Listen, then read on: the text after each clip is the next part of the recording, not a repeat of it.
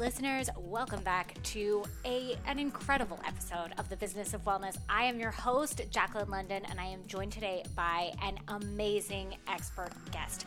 I am here with Amy Gorin. She is truly one of a kind. We have known each other, honestly, for over a decade and overlapped at different phases of our career.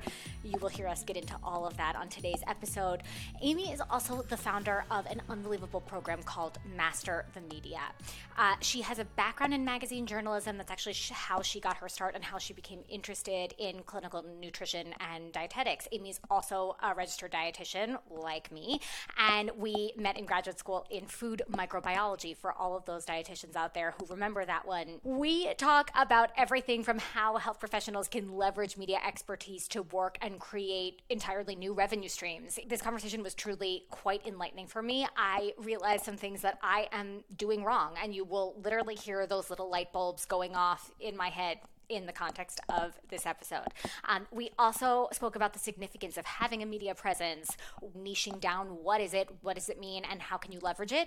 And she also was kind enough to take us, as in myself and my listeners, through the step-by-step process of what it's like to negotiate with a brand and how that actually works, where she starts in the program, and where and how using the Master the Media program and the skills that you learn within the program can really help to leverage an entirely new business or bolster your existing business.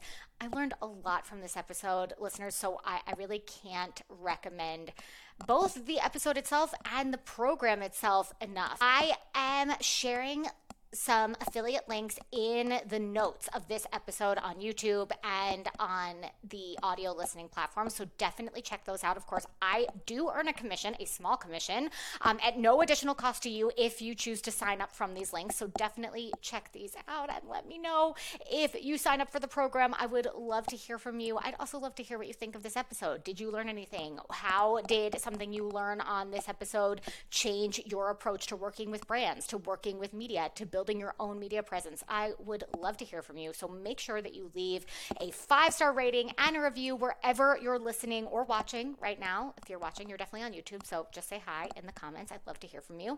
And I will see you on the other side. You can always find me in the meantime on social at Jacqueline London RD on Twitter and Instagram, and at Jacqueline London on TikTok. Amy Gorin is here. Amy, welcome.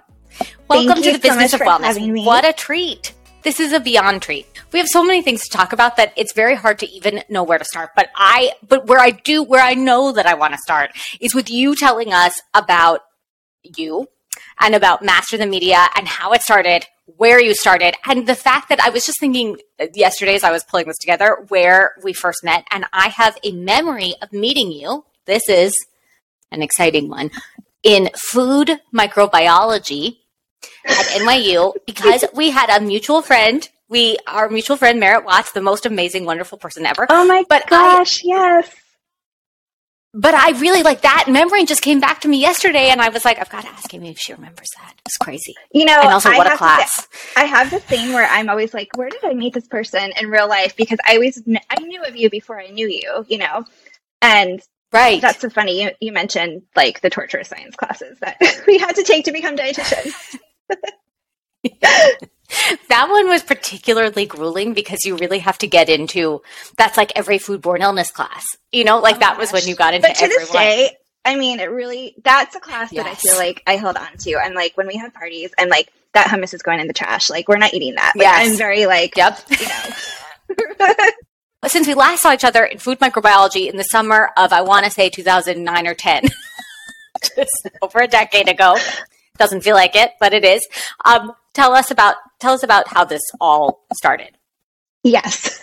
And I feel like we have similar but different backgrounds, right? So I before I was a dietitian, I was a magazine editor. So I did the whole undergrad journalism, grad school journalism, actually magazine journalism, which I feel so dated saying that because magazines are obviously a whole different thing right now. And then I went to work in publishing. I moved to New York City. I worked at Prevention, Health, Parents, American Baby, and Weight Watchers magazine and WeightWatchers.com. And that was about 8 years that I did that. And about a year in, I was working in the nutrition department at Prevention, And I was like, you know what? This is really fascinating. And there's so much science, and the science makes my head want to explode. And I was talking one day to an omega-3 expert who was so amazing and spent like a couple of hours on the phone with me explaining DHA and EPA and ALA and like all of these terms where I was like, I'm learning about this for the first time. And I got off the call and I was like, this is amazing, but I want to be able to understand this in a second, not 2 hours. So that's when I started thinking about going back to school. And then, you know, because it takes forever to do all the science classes that we talked about. So that took about 7 years. And then the minute I became a dietitian, because I had spent that whole time, you know, working as an editor, interviewing dietitians and seeing that they were doing all these awesome things. They were on TV. They were representing brands. They'd come in for desk side meetings and they'd tell me about their brands that they were working with. And I just thought, you know what? That sounds really fun. Why don't I just try it? And if I don't like it, if it doesn't work, I can always go back to my magazine job. But I never looked back. Yeah. And so that was year one. That was like late 2015, early 2016. And then I started working with brands right away because I had all those contacts and like being interviewed by the media. And then people started coming to me with questions. And then that was really it. That was like Master the Media became a Master the Media because I thought, you know, if people have this many questions, why not make it into an actual program? And it really started as a passion project. I mean, it still is. Like, I just really love sharing all this information and helping other health professionals actually make some money. Oh, God. Okay. Already she's introduced. I'm sorry to do this to you, Amy. I have to get onto this first tangent. It's a mini tangent. It's not a real one. But it's first of all, I was saying to you the other day when we were talking about this, that I just feel like how badly we need this. Like, this is so needed in our profession, but it's really true that there are so many other like professions that within healthcare that really, really need not just the sort of exposure, which is what I think it kind of used to feel like, is like it's just about the exposure, but it's really about the dollars. Like, it's very hard to survive on the traditional salary of a dietitian. I mean, like, especially like a clinical dietitian, it's not an easy thing. So maybe you could share like just a little bit of the nitty gritty of how you can kind of like augment the baseline salary of dietitians, physical therapists, nurse practitioners, whatever, with the program. 100%. And I will say, when we talk about working with the media and working with the brands, obviously money is a huge benefit, but also just being able to communicate your message to millions of people versus one-to-one when you do it in a private practice setting is huge. So let's talk about the money.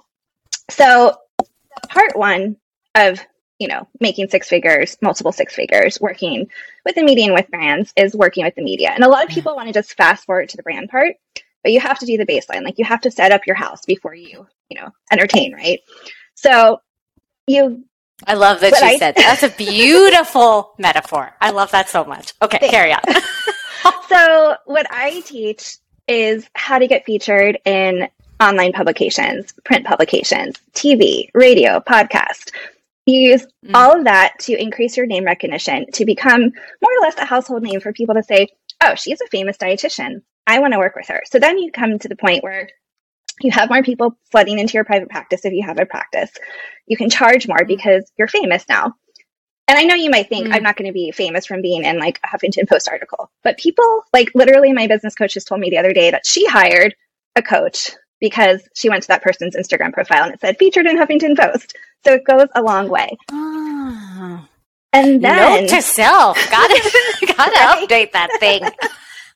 And then from there, you can work with brands as a spokesperson. And that's where the big dollars come in. Like,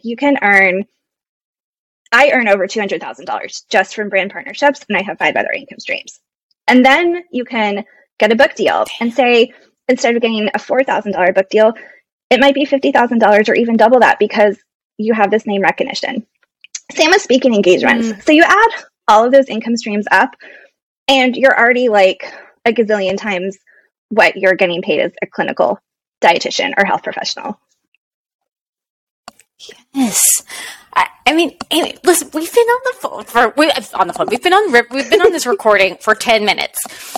I'm already like, shit, I've got things to do after this call. Did not even occur to me how to leverage, even just that little nugget of information did not even occur to me to do. And by that nugget, I mean, for anyone listening, I'm talking about the idea of putting nationally recognized publications into your bio, profile, whatever it is, across media, just because that wouldn't occur to me. But now you're saying it, and I'm like, no, that makes complete sense, especially because I think I take it for granted, and tell me if this is way off, but like, I personally feel like I take it for granted that I'm like naturally curious, right? So like, if someone has a link in their profile, I'm going to click it personally. I'm personally going to click it because I'm curious and I'm interested in things like that. And so even if I'm in a rush, I'll still do it quickly, noted, moving on, right? Like, so it never became second nature for me to understand that like the rest of the world maybe doesn't work like that. The rest of the world doesn't work like that. And thank you for being that, one person who clicks, because people, yes. This is a world where people are busy. And if you're thinking about it from the sense of a potential client, but even, more hugely, a brand partner or a publisher, they want to be able to find that information quickly. And so if it's not there, they're going to just move on to the next person. Right. Same with your website. If your contact information isn't on your website and you don't have what's called an As Seen In section where you say featured in Food Network, US News, 5 or 6 logos, they might say, well, this person isn't who we're looking for, even if you are who they're looking for. Right. Great point. Oh my God. Already. This is what I'm saying, people, already. And this is the sheer brilliance of Amy. Okay.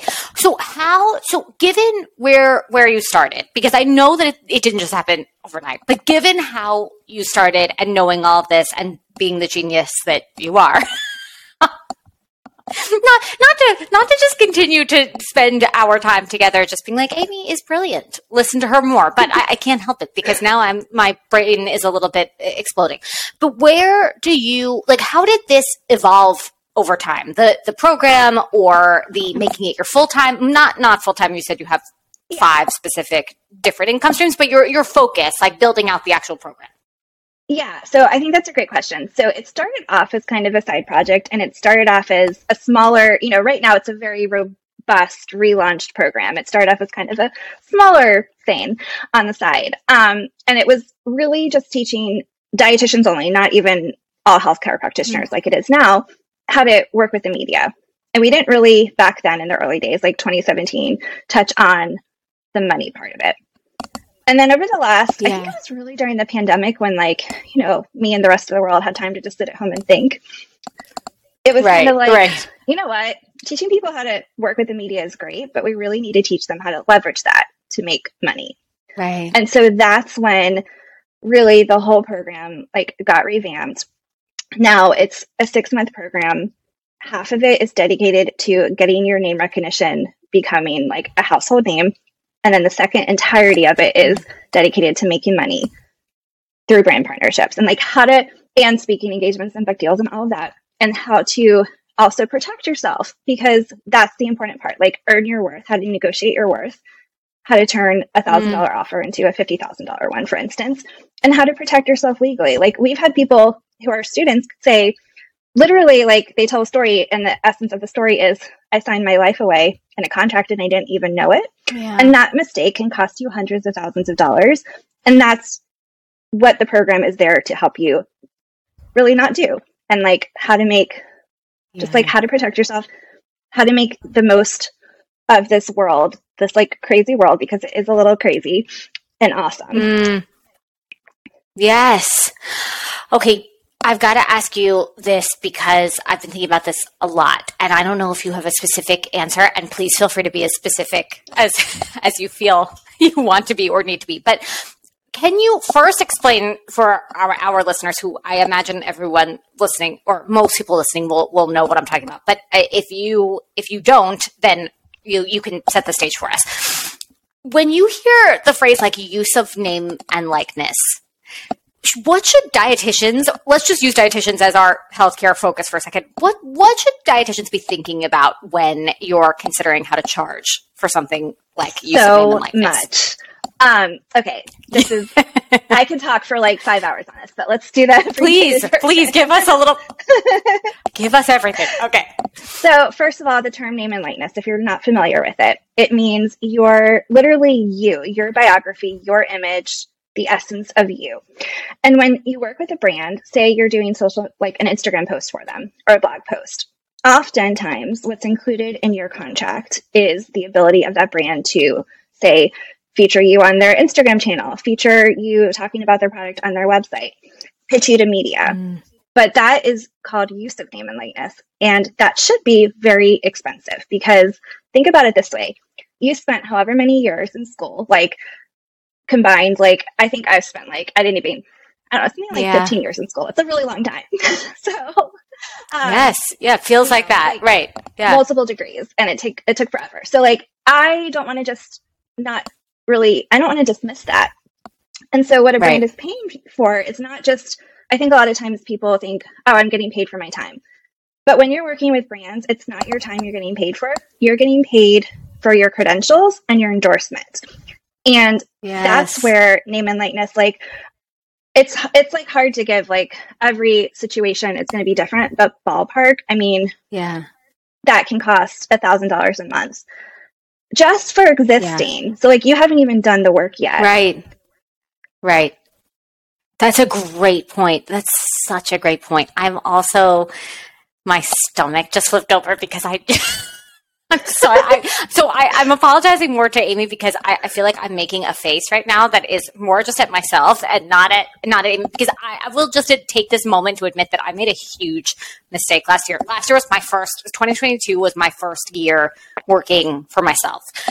So I feel like comfortable, like, listen, we all make mistakes and I'm the first person to be like, we all make mistakes. And like, it's okay to have a little self-compassion. Like I'll be front and center on that. I'm not very good at it, but I'll be the first to say it. So I'm not very good at practicing it, but I can say it, right? But I made such a big mistake to the point where I found out from an editor friend at a national media publication, one that you just mentioned, in fact, who was like, did you know about this? Who was kind enough to be like, did you know about this? And sent me a pitch from someone who was using my name and likeness to pitch a concept that I wrote about in my book, which is over my left shoulder right now, right? That I had shared with them in a conversation, but I thought was protected because we did not sign anything. So we had talked about working together, but I was like, this isn't moving forward until we officially put this in writing. Like I've signed nothing. So you're not going out to the media to pitch anything. Well, I was wrong. I mean, that's really their mistake, not your mistake. They can't do that. They can't do that. But then my question is like using that example. I could take legal action, but then I would have to retain the legal counsel that would cost something. You know what I mean? So like I'm not going the thing to do in that situation is to send a nice email. And it's always, I know sometimes, in that situation you're probably feeling furious, and it's always to your benefit to I usually take a day when I'm angry or irritated. Like let my emotions settle. And then I just write a nice email because it's never going to serve you well to be snippy. And just be like, you're right. This is what I did. Thank God. Okay. And just say, that's not, if you'd like to use my name and likeness, we can drop an agreement. And you can throw in there, this is what I would charge. And then that'll probably scare them away, to be honest, because obviously they're not wanting to pay you if they're using it without your permission. Right. Such a good point. That is such a good point, Amy. They're obviously not wanting to pay you if they're going to go ahead and use your name and likeness without your permission. That is such a solid point. That is so simple and yet so true and so powerful. Thank you. I needed that. Okay. I feel a little better. I still feel pissed though. I still feel you should feel. And I feel like you brought up a really good point of self-compassion because I'm telling you all of this. And it's not like I didn't make those mistakes early on in the day too. Like I look back, my very, very first partnership as a dietitian was a radio segment. And oh my gosh, I undercharged for it. But it's like, you don't know until you know. Yeah. And that's why I am so passionate about teaching this so other people can skip ahead and not make those mistakes.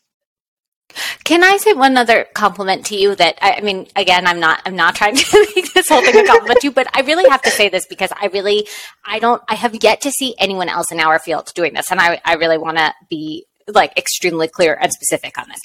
No one in our industry talks about money. And honestly, if you don't know, then you don't have a frame of reference. And Amy is like brass tacks. Like she's, and I didn't even mean to use a like little finance pun right there, but I just feel like, thank God for you, because I wouldn't have any sense of the ballpark, because there are a lot, the words like a lot, a little, more, those mean different things to people. So like if and I think about it like just in terms of counseling terms, like nutrition counseling terms, like when I say more vegetables, when I'm saying that to a large audience, to be able to say like, if no matter where you're coming from, more is better, right? And that's an easy way to think about it, right?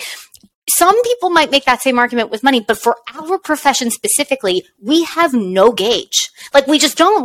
No one talks to you about it. You accept your clinical starting salary and there's very little wiggle room for negotiation because you're working with a hospital, like you're working with a clinical organization. So you can't really negotiate, so there's just no way of really understanding that, and you do an amazing job of it. Well, thank you. I mean, I look back to, it's like when I look back to my editor jobs and I'm like, oh my gosh, like I never negotiated as strongly as I should have. And it's like, this is a skill you learn really fast when you're on your own. Like it's like the speed course to like learning how to negotiate, learning how to do everything business. And I know in our profession, it's, like it's not like I'm going to go and tell someone like you have to charge XYZ. It's never that conversation. It's always, well, based on your engagement and your stats and, your niche, excuse me, and everything like that. This is what the ballpark is.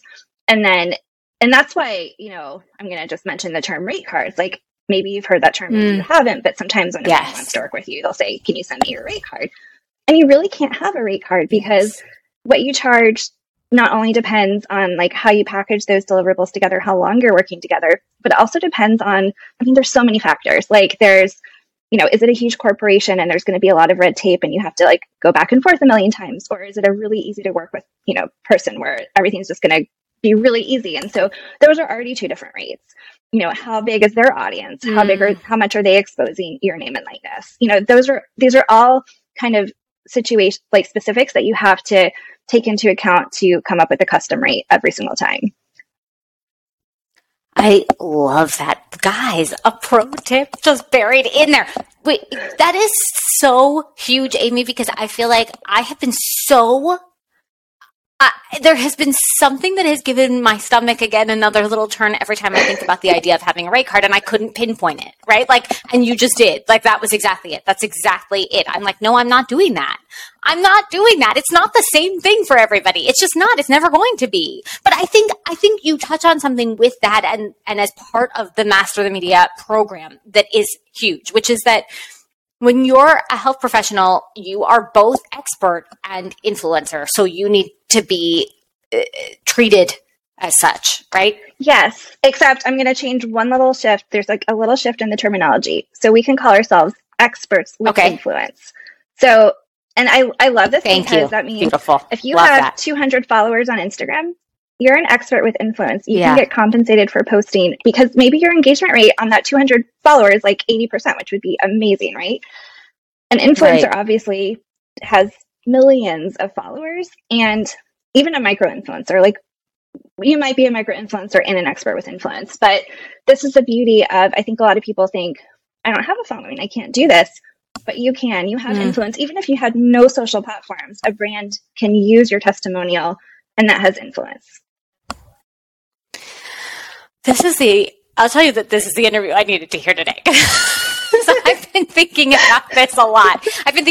And I've been thinking like, God, I really need to change course. Like that's just been my general thought, because I have found, and like, this is switching gears a little bit, but I feel like I've found more recently that because certain platforms have certain well-known platforms, let's take the Meta platforms as one, and like TikTok and YouTube, Google's platform as another, because these have evolved over the years. Like when I look back at I saw something on Instagram it's like giving you that like snapshot or whatever. It's like something on the platform that shows you member since.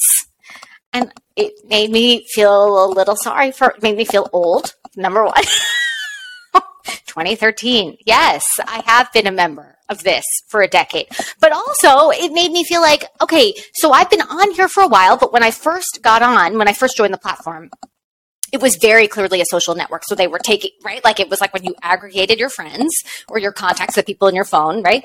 And then that's how you joined. And then over time, my professional trajectory has evolved, right? Like I was working at the hospital when I joined Instagram, and now I'm in a very different place, and I've had like lots of different experiences along the way. So my use of the platform has really evolved, and now that I need these platforms to sort of like help me help them / help me help myself. You know what I mean? That it's so challenging to see growth because of the saturation of them, right? Like, so explain this to us and explain the landscape to us. Yeah, I mean, and I will also say, so I don't know if I'm the only one here who I think about time travel like a strangely large amount. Yes, I do too. I do too, Amy. Preach it. Yes. So I've had the thought so many times, if I could go back in time, yes, I would start Instagram like the minute I could, and I would start a blog the minute I could. But I did not do either of those things. Okay. Okay. And even back in the day when I was an editor, I had a private Instagram. So that means like if I didn't know you, I was like, nope, you can't follow me. And so I didn't use that leverage, which would have been huge to get followers, but I did not. And so my point is like, yes, it is so freaking slow. And you're not the only one feeling the pain. And it just is a fact. And, there's people who post 3 times a day, and those people have growth, but like that's a full-time job in my opinion. So that's not happening for me. Yes. But I'm okay with that because it's not just about follower count. It's about engagement. Yeah. And so when we talk about engagement, what percentage of your followers are like commenting, liking, sharing your posts? And that's really almost equally or more important sometimes than your follower count, because you could have 100,000 followers, and if your engagement is like 0.000 and nobody's actually engaging with your content, that means you're really not sharing things that people feel compelled, to think about and to pause about. Yeah. Yes, that's such a good point. Now, my follow-up to this is that this to me makes perfect sense basically until 2021-ish. And now I feel like you're sort of told that your post may not be seen. Like, let me just give you a perfect example of this. My sister is someone who actively posts on Instagram. It's never shown to me. Like, it's almost like I have to go actively seek her out. And I taught my mom how to do it because I was like, you missed this. And I was like, I almost missed it too. Do you know what I'm saying? Like, so if we, like, the first thing that pops up, and if anyone from Instagram is listening to this, yes, I do love the Real Housewives of Beverly Hills, but I do not need to see Kyle Richards the first thing when I kind of need to keep up with my family. Just like a little bit, there's a slight difference. The Richards family, the Richards sisters are not my sisters. Like, you know what I mean? Like, that should not be the first thing that I'm seeing when I open this app, but it is, right? Like, so I guess there would be that argument. And I'm wondering if anyone else listening to this even has had that experience where you're not necessarily seeing the things that, so then it becomes a worry of your own, which is like, well, I'm worried that my network isn't really seeing this first. Yeah. And that is a real concern. There are a few things, and by the way, my mom just joined Instagram like 2 weeks ago. So yay. She was like, I get all your emails that drive me to Instagram and I don't have Instagram. Okay, fine, I'll have one. I love that. I love that. Do you have your close friends set up on Instagram? I did. So I did. Add your sister to it, and then she should show up as a priority. Okay. But beyond that, okay, that's one easy solve. That's an easy solve. Yes. I do find it a little frustrating, and I actually have like a list of my close professional friends and colleagues who I want to see what they're doing every day. And I just, as annoying as it is, I make it a point to just put their names in, search, see what they're up to, engage, and it's like, okay, hopefully if I'm doing that, someone else is doing it too. That's a great point. Okay. That's a great point. I mean, yes, it takes a little extra effort, but hopefully it sort of retrains like if these platforms have any AI really built in, which they're supposed to, right? Like then that'll kind of retrain the algorithm to show you these things more frequently, hopefully down the road. Yeah. And I mean, and that Instagram, is why I do find Facebook is a little bit more friendly in that sense. Like I do actually see my friends' posts versus Instagram. Right. It's a little convoluted. Yes. Yes. Okay. Yes. This is very interesting. Amy, I feel like I'm going to take us away from this because I just feel like I have so many more questions that hopefully we'll get through a few others so that we can cover the full landscape and then we can always come back. All right. I want to talk about something because speaking of Instagram, I found this on your Instagram yesterday and I was like, oh my God, she's got to talk about this. She's got to tell us about this. Tell us about the mindset. This is something you posted a video about this. I want to say it was maybe even yesterday. Yeah, 2 days ago, whatever it was. And it really got me because I was like, no, I fully know. And I would be surprised to hear if anyone doesn't already know this about themselves, right? But I fully know that any of my challenges are related to a lack of self-confidence. I don't want to call it self-confidence because it's not universal to every aspect of my personality, but like about asking for what I have earned in a certain scenario, right? Like, and you spoke about mindset as it relates to business. And I wonder if you could talk to us about that, what you were saying and what the power of mindset really is in this space when you work for yourself. And I'm so glad you brought this up because this is something that's near and dear to my heart. Like this is something I have actively been working on for over a year now. I hired last year. And part of what I said about mindset is like, you have to invest in yourself to grow and you have to believe in yourself. And so last year I said, I'm going to hire a business coach who is actually like what we focus on the majority of the time is mindset. And I remember my husband was like, okay, you're basically just like hiring a business therapist. And now he's like, okay, I see the value. Like a lot has changed in a very short time and it's all good. And so honestly, the biggest mindset shift for me, so like rewind about like, I don't know how many months. And because I just relaunched the Master the Media program and I was launching and I was like, nothing's happening. Like, I'm sharing all this stuff and just nothing's happening. And so my business coach and I were talking and she was like, well, either something is drastically not working with your marketing or there's literally a switch that you need to flip. And so I was like, you know what? There's this thing that I've been thinking about doing for a long time, but I'm just really afraid to do it. And that thing was sharing my income. And so it was kind of like, why am I afraid to do this?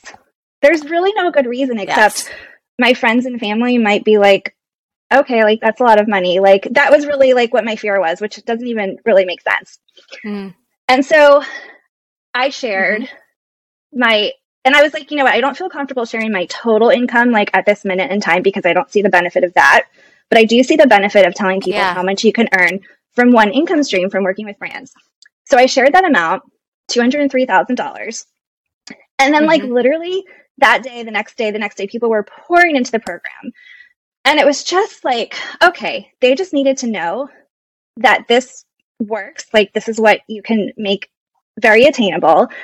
And that people, me, the program, like my other coach, Samantha, like we're going to talk to you about money. It's, and now when my students join, I say, tell me your income, tell me what you want to be making. And we have very real conversations because to grow, you have to have those real conversations. And so this all goes back to, you can't be scared.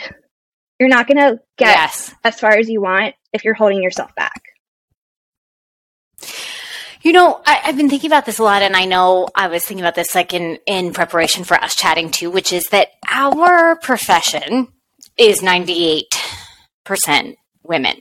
And I've thought about this a lot in the question of mindset, in the question of sort of believing in oneself, which comes very naturally to the opposite sex in a way that doesn't quite come to us, And I just think about this a lot because I think that first of all, I think that it is extremely commendable and I would feel the exact same way if I were you. There is nothing about that sounds comfortable. right? Like to just share one income stream. Cause you're right. You're not sharing your total income. Like why should it really matter? But it matters. It matters a lot because people in our profession need to know that is possible and exists. And I would say that even if you're making a fraction of that, and if it's not your primary income, then that could still be really encouraging. You're just like, okay, I want to understand this and I want to get in on it a little bit. So I wonder if like the reason why this feels so novel and amazing and inspiring to me that you've done it, right, is that we see this, like, I had TikTok on this morning in the background, right? Like I'm scrolling through as I get ready. I was like, people are sharing numbers all over the internet in other professions. So like, it makes complete sense why you would see this as something that would be a switch that might potentially unlock things for you in a big way. But it also makes sense that that our profession has not yet tapped into this and that we need some clarity in order to like take action. Right? Yes. And I think what you tapped on is like, yes, we are women primarily. And if you're a man who wants to work with brands, like you have an amazing end, and that would be amazing because like there's not enough of you guys. But honestly, right. I look at it as being a good thing. And not to say like if we got more men, that would be a bad thing. Yeah. I think, and it's like, I think you should feel this way too. Like I wake up every day and I'm just like, I am good at what I do. I am great at what I do. I help people. And I just like, I know all these, and it's like, I'm talented. Like I can do things. And it's like, you have to have that self-belief and you just have to tell yourself, like I don't make New Year's resolutions, but like on my New Year's to-do list is like, I want to actually make a printout of like things that I've accomplished just so I can remember them every day and remind myself of that. Yes. But I think like just having that self-belief and reminding yourself that you have to have that self-belief because it's all work, right? You don't just wake up one day and become like self-evolved and self-confident, but it's a work in right. progress. And I think us as a community of mostly women, like there's so much amazing support. And I think we have to lean into that too, like asking for help, asking for advice. Like, and my Master in the Media coaching program, like it is, it's a program and it teaches you things, but it's also a mastermind of like-minded entrepreneurs. And most of the people who join say, I felt so alone until now. And like, I found my people, and having that community to talk to and to build up your confidence and keep it high is huge. Yes. Oh God. I mean, she's just spot on today, folks. It's really, I hate to say that selfishly, this is really what I needed today. This is what I needed today, but I know that anyone listening to this will also feel like that. I mean, that really does feel so, I mean, you've already said so many things just in the course of our short time together that have really like kind of flipped a switch for me. I mean, even just in certain ways of thinking about it. Here's what I would love for you to do with us is to kind of walk us through the process of, I'm going to say a family friend used this expression with me the other day, and I'm going to repeat it now because it's a great one, which is, it's not a negotiation, it's a conversation. I was like, oh, that's both a brilliant line for someone who I may have otherwise referred to as a master negotiator.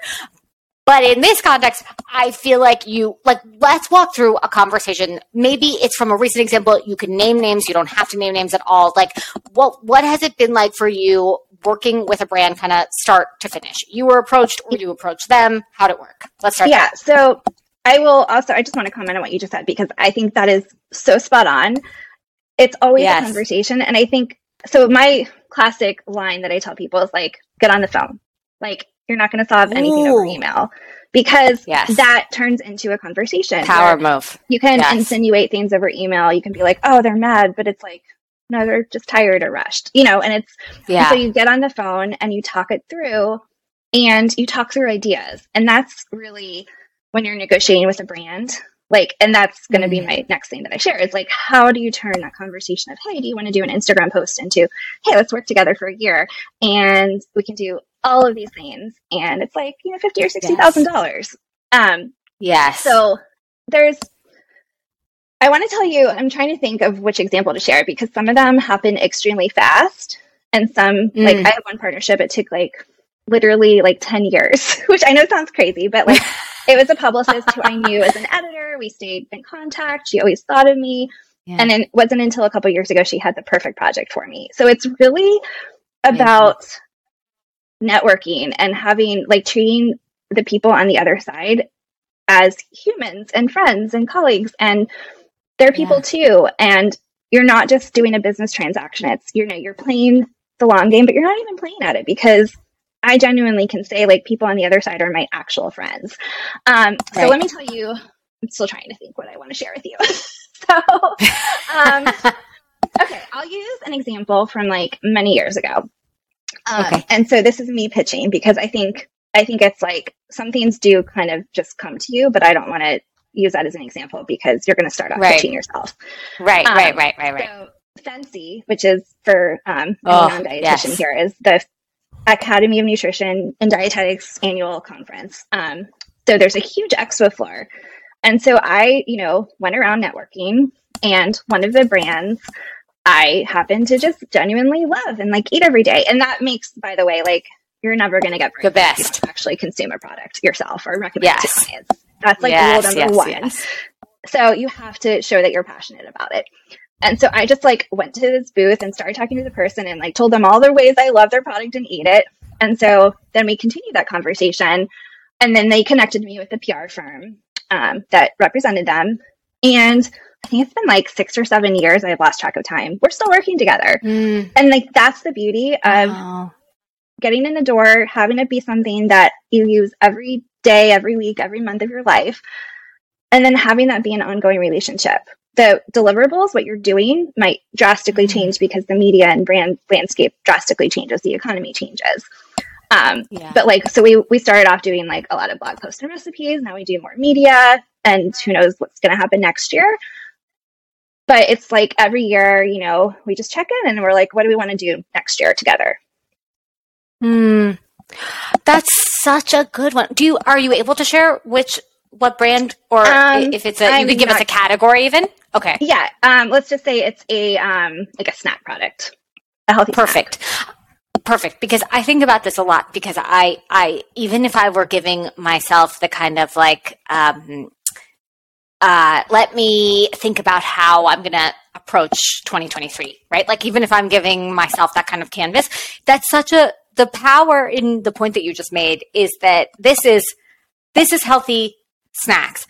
There could be a number of snacks in my pantry that, even if I like them, I may not recommend them to everyone that I work with. Or for example, I had a private client the other day who really needs some very specific low sodium recommendations. And so it kind of got my wheels turning. I've been like, I'm literally always have one eye open for low sodium products. And it makes me think like, okay, like now I kind of have this little hub of my own that is like really for my own use to be able to use lower sodium recommendations. I can use that with individuals. I personally don't need to consume only low sodium foods, right? But it doesn't mean that I can't speak to their value, right? So it kind of like, it's almost like you look at your kitchen, you look at your work, you look at what you personally like to eat or use.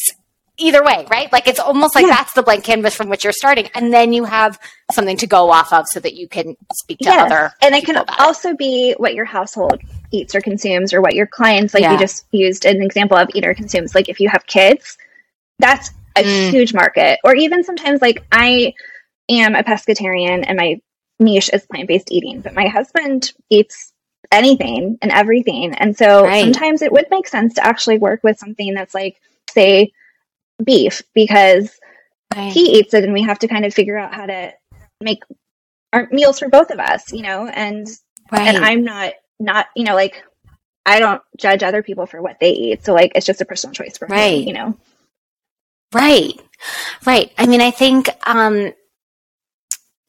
that also, though, Amy, back to your original point, and I'm so glad you said it this way, because it's such a great point, which is the experts with influence, because I think that really brings it full circle right there, which is that if you're an influencer, then, and that's your main, and again, zero judgment. I don't say that with judgment. I'm saying that that's really the distinction, though, is that then your value is in your network, and therefore your testimonial alone as someone with a large network, right, is like getting the message out there.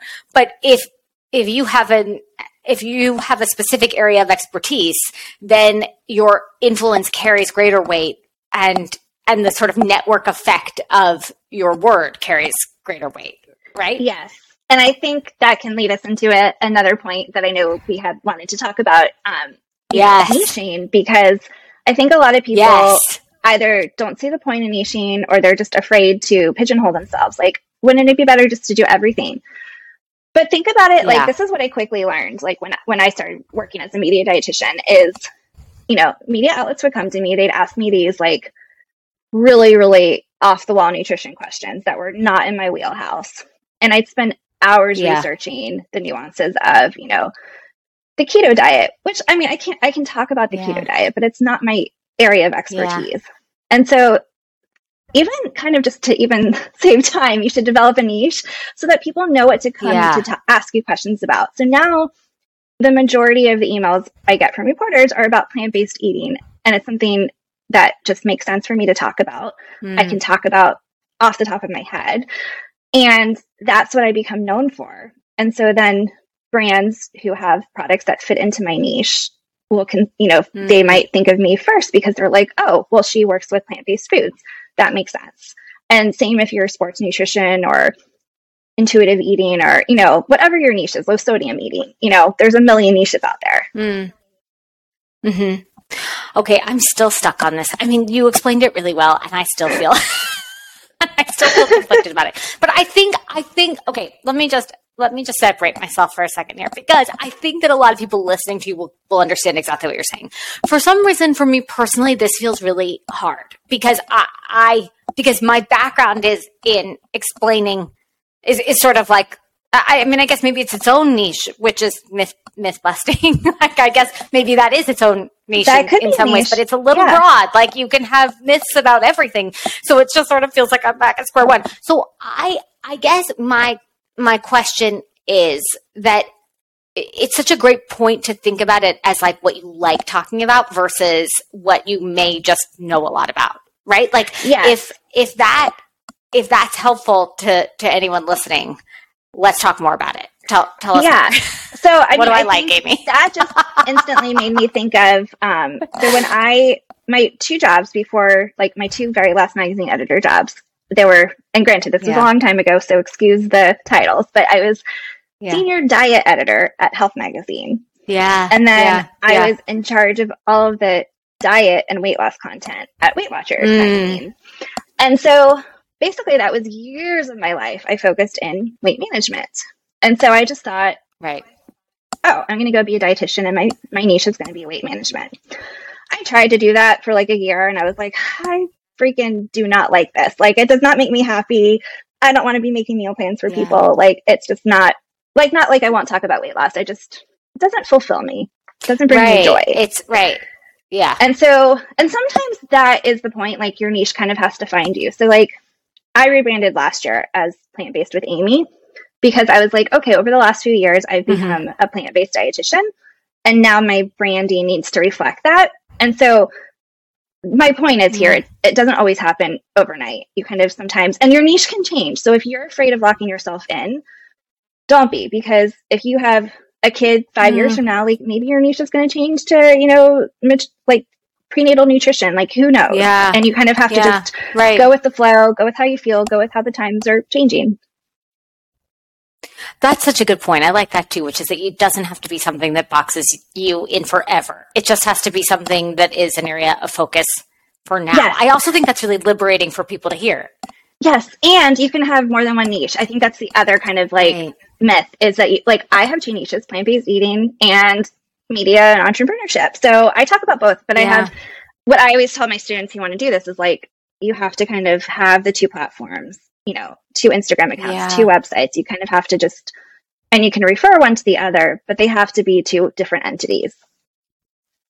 Oh, that's interesting. That's such a good point. By the way, I just made mine. Amy gave me this pro tip when we were preparing for this, and I was like, yes, everyone. Wait a second. I'm going to look it up before I say the name because I can't remember what I called it. I think I called it Business of Wellness _pod. So if you're listening right now and you have an Instagram account, please go and follow Business of Wellness _pod. And it was influenced by Amy Gorin, who was like, you need another Instagram for your podcast posts because they don't have any engagement, which makes complete sense because I've confused the algorithm per Amy. This was a genius tip. She gave me a genius nugget of information that she gave me the other day, and I'm sharing it now with everyone because it's I'm so glad you did that.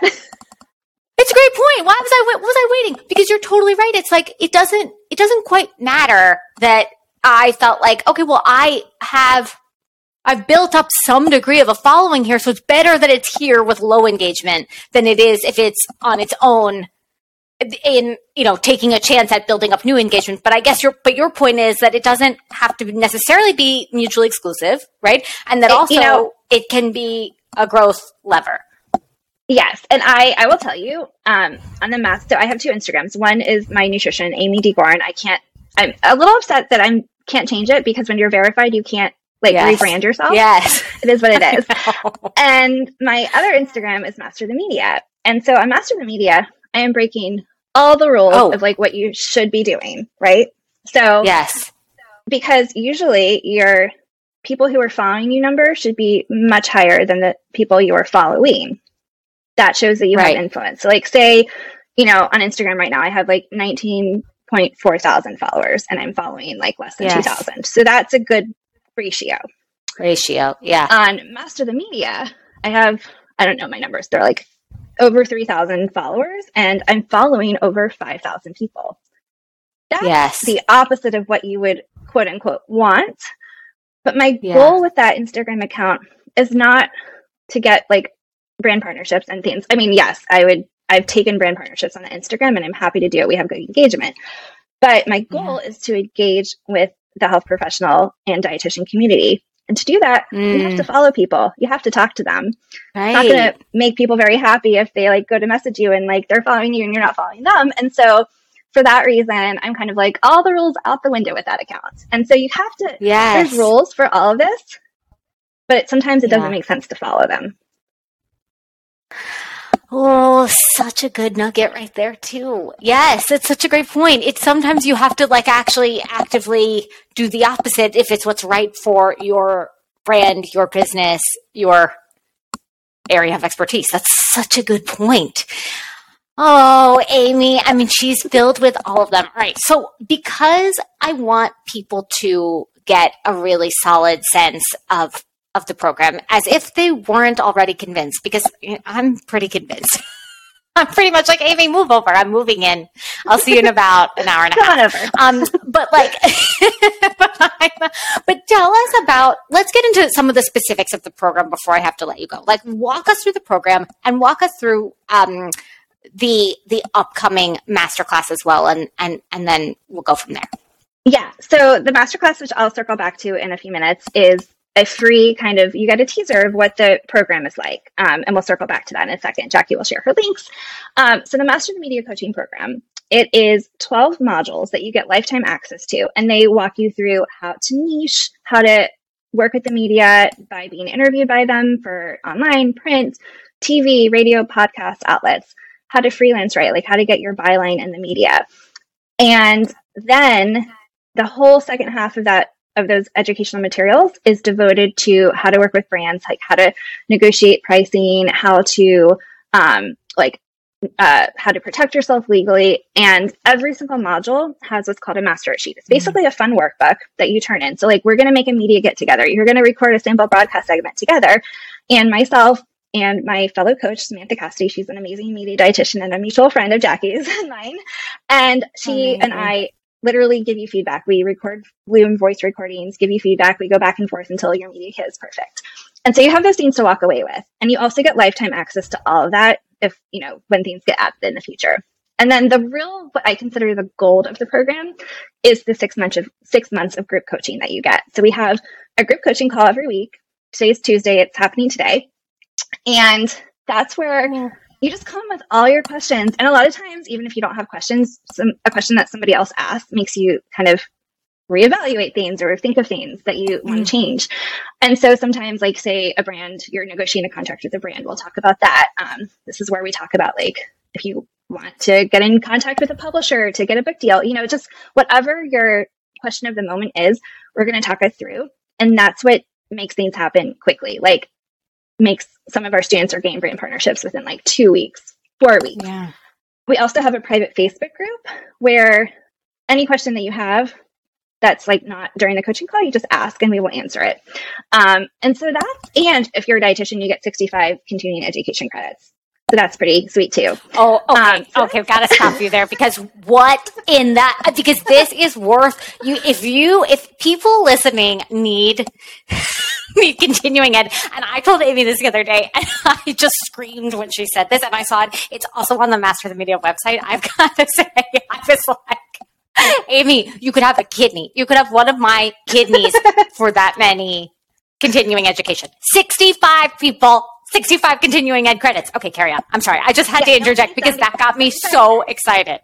Right. And so what we did now, actually, because the educational materials are lifetime, you can complete the education part of it anytime you want. So like if you sign up today and you don't need your credits until 3 years from now, you can just like recomplete it at that point and get your certificate then and you're good to go. And the masterclass that I'm hosting. So today is, I think it's like January 10th. I don't even know.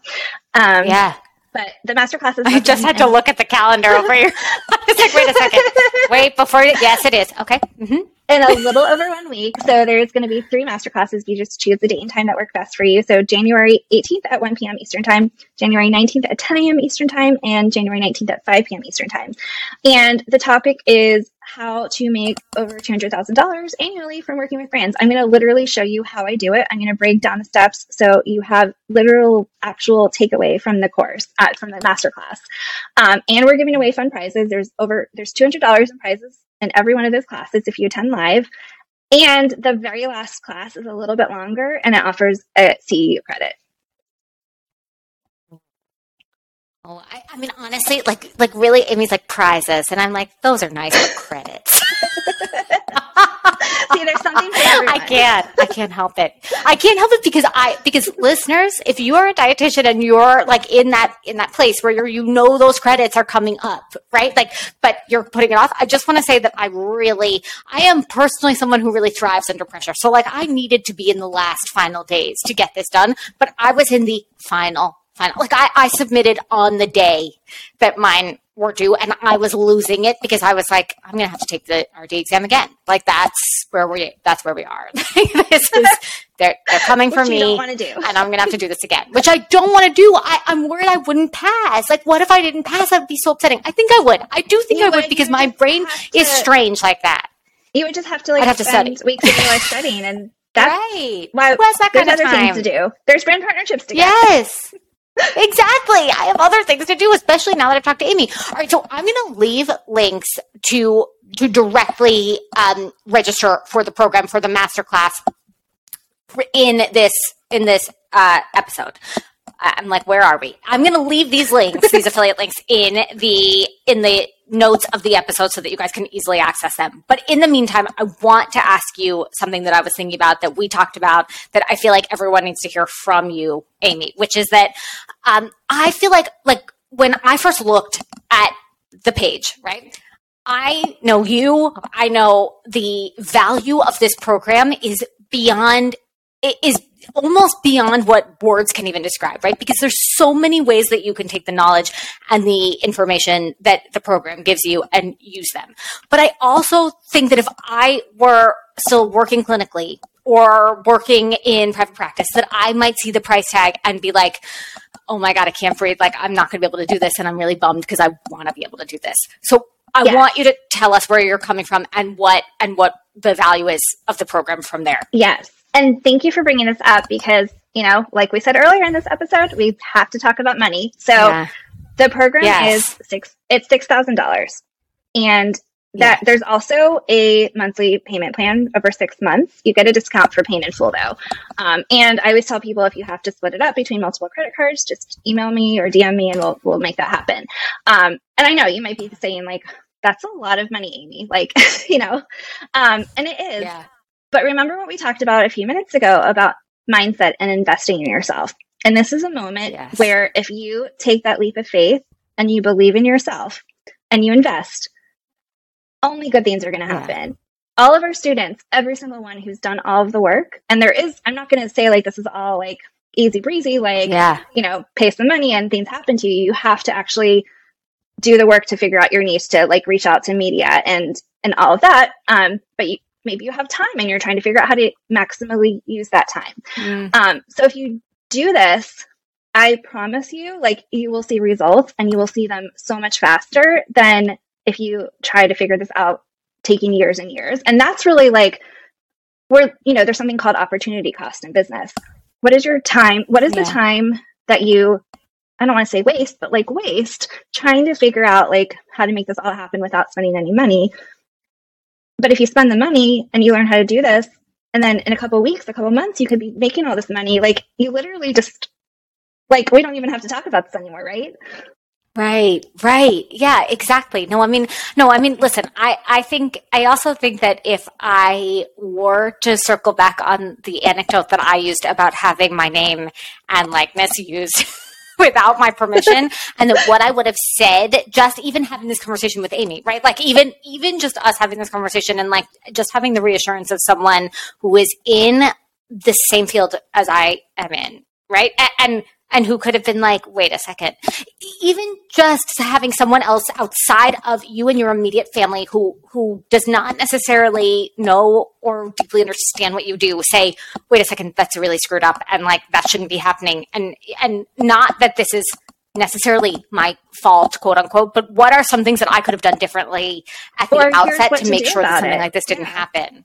Yes. Or the what to do about it component. I just feel like that is leaving actual dollars on the floor that somebody went out and pitched my name without me knowing about it, right? Like, that is leaving money there, because I'm not going to work with this brand ever. And I'm not going to say nice things about them either. And like, I shared with you that example of one of our students who signed a contract that gave a brand her name and likeness for eternity. And that alone, I know it's hard to imagine, but that's worth hundreds of thousands, if not like millions of dollars, because that means she's going to have a problem working with any brand in that category ever again. And that's a lot of money on the table. Yeah. I also want to throw in, there's also the program, we have a 100% money back guarantee. So if you do the whole program and you're like, this just isn't working, this did not work for me, you get your money back. Like, we're not there to be like, you have to do this. Like, we want you to succeed, and we're going to do everything we can for that to happen. That's what all that handholding is there for. But just in case, that's kind of there just to, give people that peace of mind. That's a huge deal. Very much reminds me of my tried and trusted Good Housekeeping seal. That really reminds me that it's a 2-year limited warranty. It's a beautiful thing. And I will remind our listeners that when Amy spoke about Samantha Cassidy, who is also a former guest of this podcast. So I will also encourage everybody to go back and listen to Sam's episode. I can't remember what number it was, but it was November of last year. And the fact that I remember that is impressive in and of itself. Exactly. I'm putting that in the show notes too. All right. So I have to ask you our final question, the new last question, if you will. Amy, what's pissing you off? Like, what's one stupid thing that you're seeing in the quote unquote wellness space? You're asking me this on a day when I literally texted Sam when I woke up at I was brushing my teeth, and I was like, wait, pause. I have to text her because I'm so freaking irritated right now. Yes. So I'm not going to I've never named names, but there's a brand that is not paying people. And these are all dietitians with followers. Some of them have hundreds of thousands of followers, and they're all posting about it for free. Their only payment was free samples. And Samantha and I both got the same email from the brand, and I didn't even reply, I think. And she replied and said, no, thank you. But the bottom line is you should always get paid for doing work, for endorsing a product. Yes. And it doesn't go very well too when you're trying to get another brand to see the value and paying you a lot of money. But here you are posting about this other brand for free. How does that work? No. I mean, wait a second. That's insane. That's insane. But also, I just didn't think okay, I'm sorry. This is so naive of me. And I wasn't born yesterday, so I should know better. But my mind is a little bit blown because I do get that I'm not sure who you're talking about. I will have to find out from Amy offline, and I will keep her general tone of discretion and kindness. So I'm not gonna divulge, listeners, but I will have to know who this is. But I've got to say, most people, I just did not understand that was happening still in food and beverage. Like that would not even occur to me. That wouldn't occur to me because we assume that you have to eat in order to live. So you're really just suckering people in by giving away samples or product and saying post about it. That is a fact. You need money to buy food. You need food to survive. And to live. I know that the mindset of a lot of these people are, well, maybe if I do this for free, they'll pay me for something. But I personally have never, I think sometimes you have to kind of look at the brand and say, do they historically work with people with my kind of following or my kind of niche? Mm-hmm. For me personally, the answer is in the capacity that on social media, no. So it's a whole different conversation if we're talking and the answer is yes. But that's the other part. I'm not saying that you can never, ever post anything for free ever, but it has to be done in a smart way. So sometimes I've been in the middle of contract negotiations and the perfect opportunity to talk about a product and, an Eat This Not That interview comes up. Mm-hmm. I'm not going to not put the product in because it's 100% perfect because we haven't signed a contract yet. So I'm going to do that. And then the brand's going to see oh my gosh, she's making things happen. We're not even paying her. We don't even have a signed contract yet. That's just going to make them want to work with me even more. So that's strategic, right? Or, there's products we made Beyond sausage for dinner last night. Well, my husband cooked it. He actually cooks, guys. And he's really good at it. And that's amazing. If I had actually taken a picture, I was too hungry though, and I ate it all before I even thought of taking a picture. I could have posted that and been this is amazing because, if they wanted to work with me, that would be pretty cool. And I want to get their attention. But that's strategic. I know that, I'd have to do the research first to see, are they working with people like me? And am I not working with any competitors right now where this would be an issue? And kind of go through that whole thought process. There's kind of a checklist of questions you need to ask yourself. So all this to say, think before you put anything on social media and before you agree to work without getting compensated. Because you shouldn't work without getting compensated. And it's strategic. And I love that I love what you're saying there is that it doesn't mean don't do it. It means that you need to have in mind what you want to get out of it by doing it, which I think that can be measured in different ways. So as long as you know what those ways are, you're in better shape than someone who doesn't. Yes. Huge.